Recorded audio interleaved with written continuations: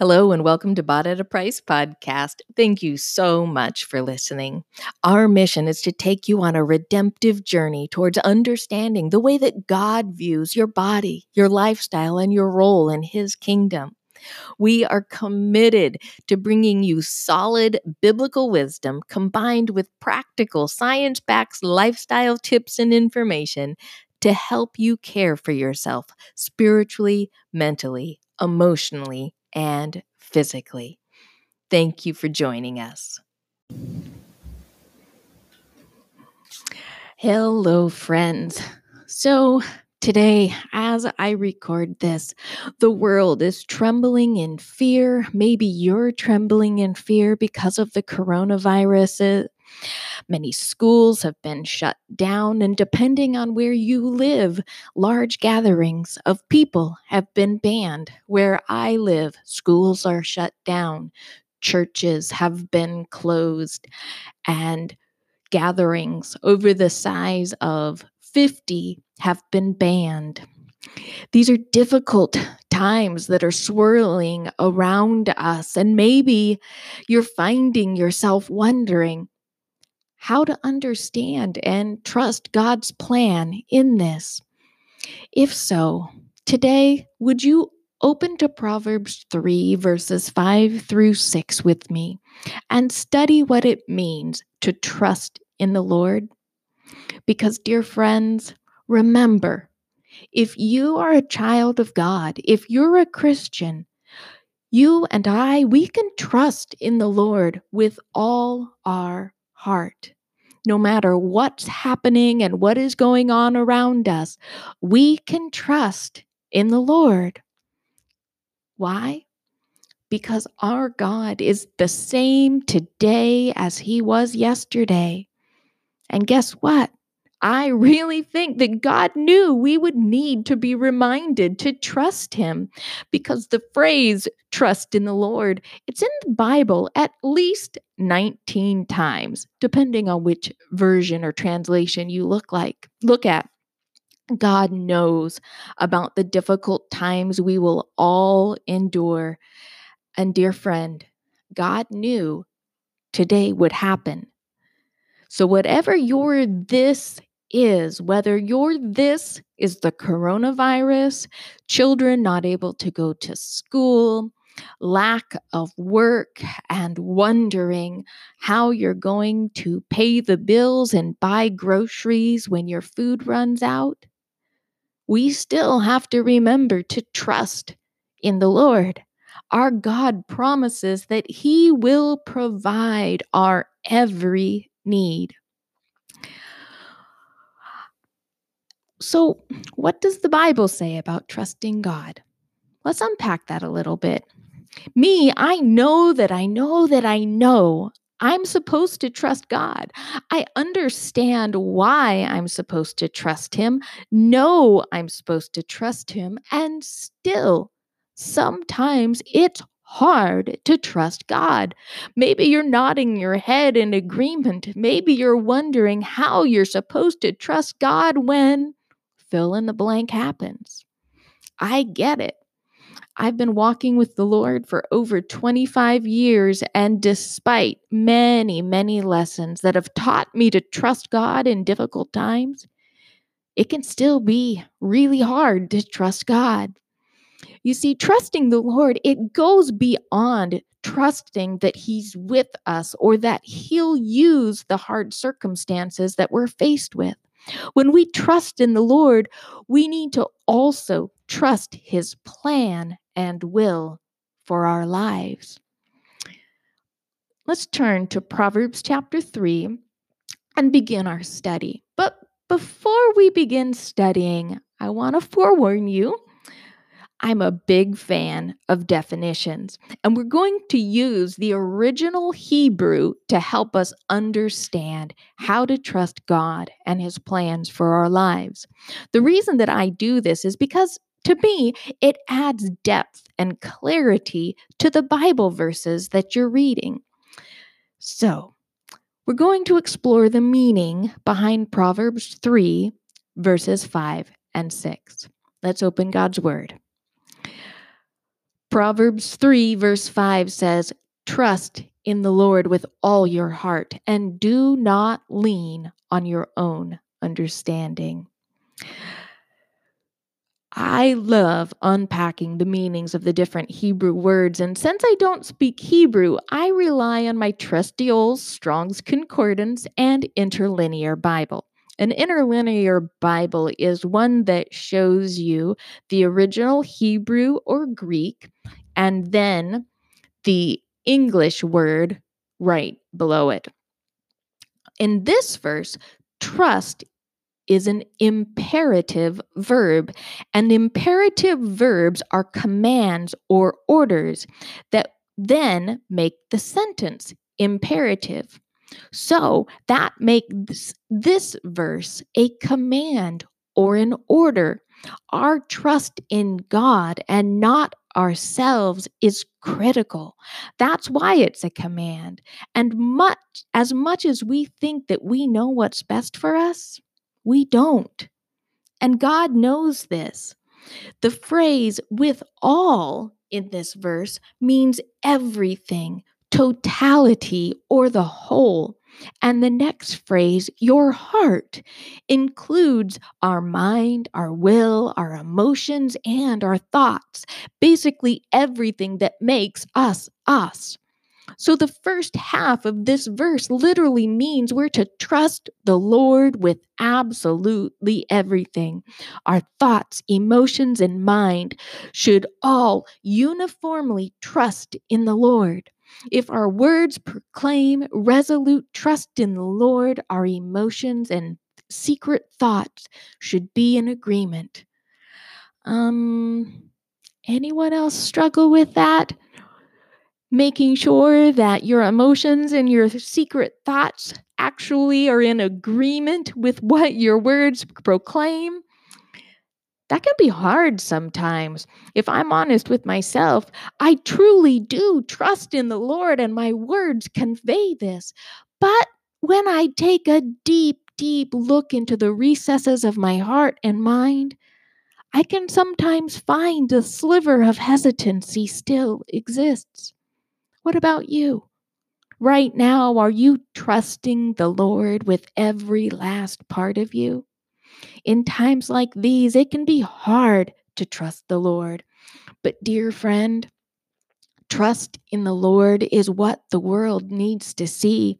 It's what your children, your neighbors, and your coworkers need to see. Lord God, thank you for your grace, your mercy, and your patience with us. Teach us to trust you in these difficult times. Empower us to put all our trust in you despite what's happening around us, Lord. So answer these questions. How has God taught you to trust him? What are you currently struggling to trust God with? And I'm going to have a link to a PDF with these questions and these verses on it so that you can answer these questions in writing if you want to. The second half of Proverbs 3 contrasts the first half and tells us who not to trust in.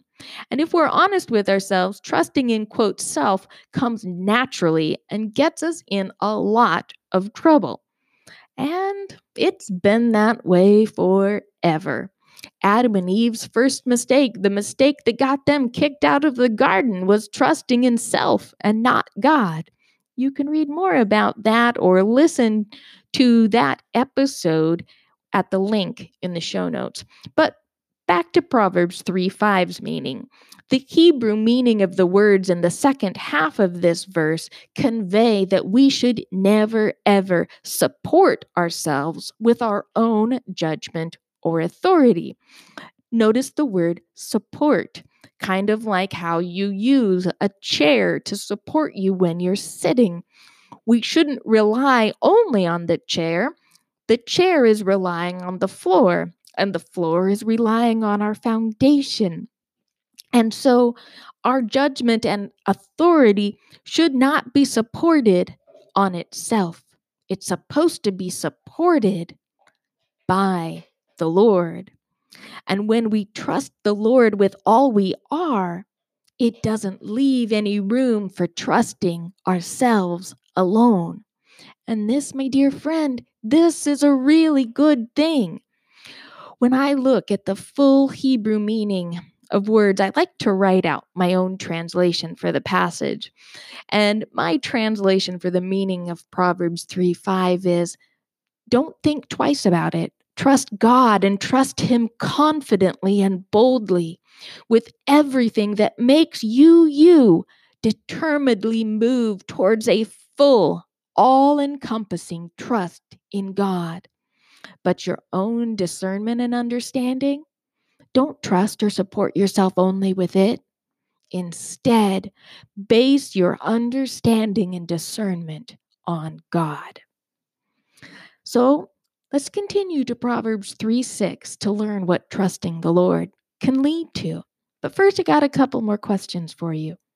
In what ways do you depend on your own understanding or trust yourself? Why? What would it look like to trust God with these things? All right. Proverbs 3:6 reads, in all your ways acknowledge Him, and He will make straight your paths. Little rabbit trail. One of my favorite words in the Bible is the word all, because when it used, it means absolutely everything. You know, when I'm struggling to know what to do, these verses that we're studying today are usually the verses that I find myself praying because I find the truths in them so reassuring. And today, with uncertainties of full unfolding all around us, we need to set our focus on trusting in the Lord. The meaning of the Hebrew words in Proverbs 3:6 shows us the following. It shows us that we need to acknowledge God so that we can be absolutely certain we're walking the path that God has for us. Current events will be forever marred by decisions made by people who didn't acknowledge God and instead depended on their own understanding.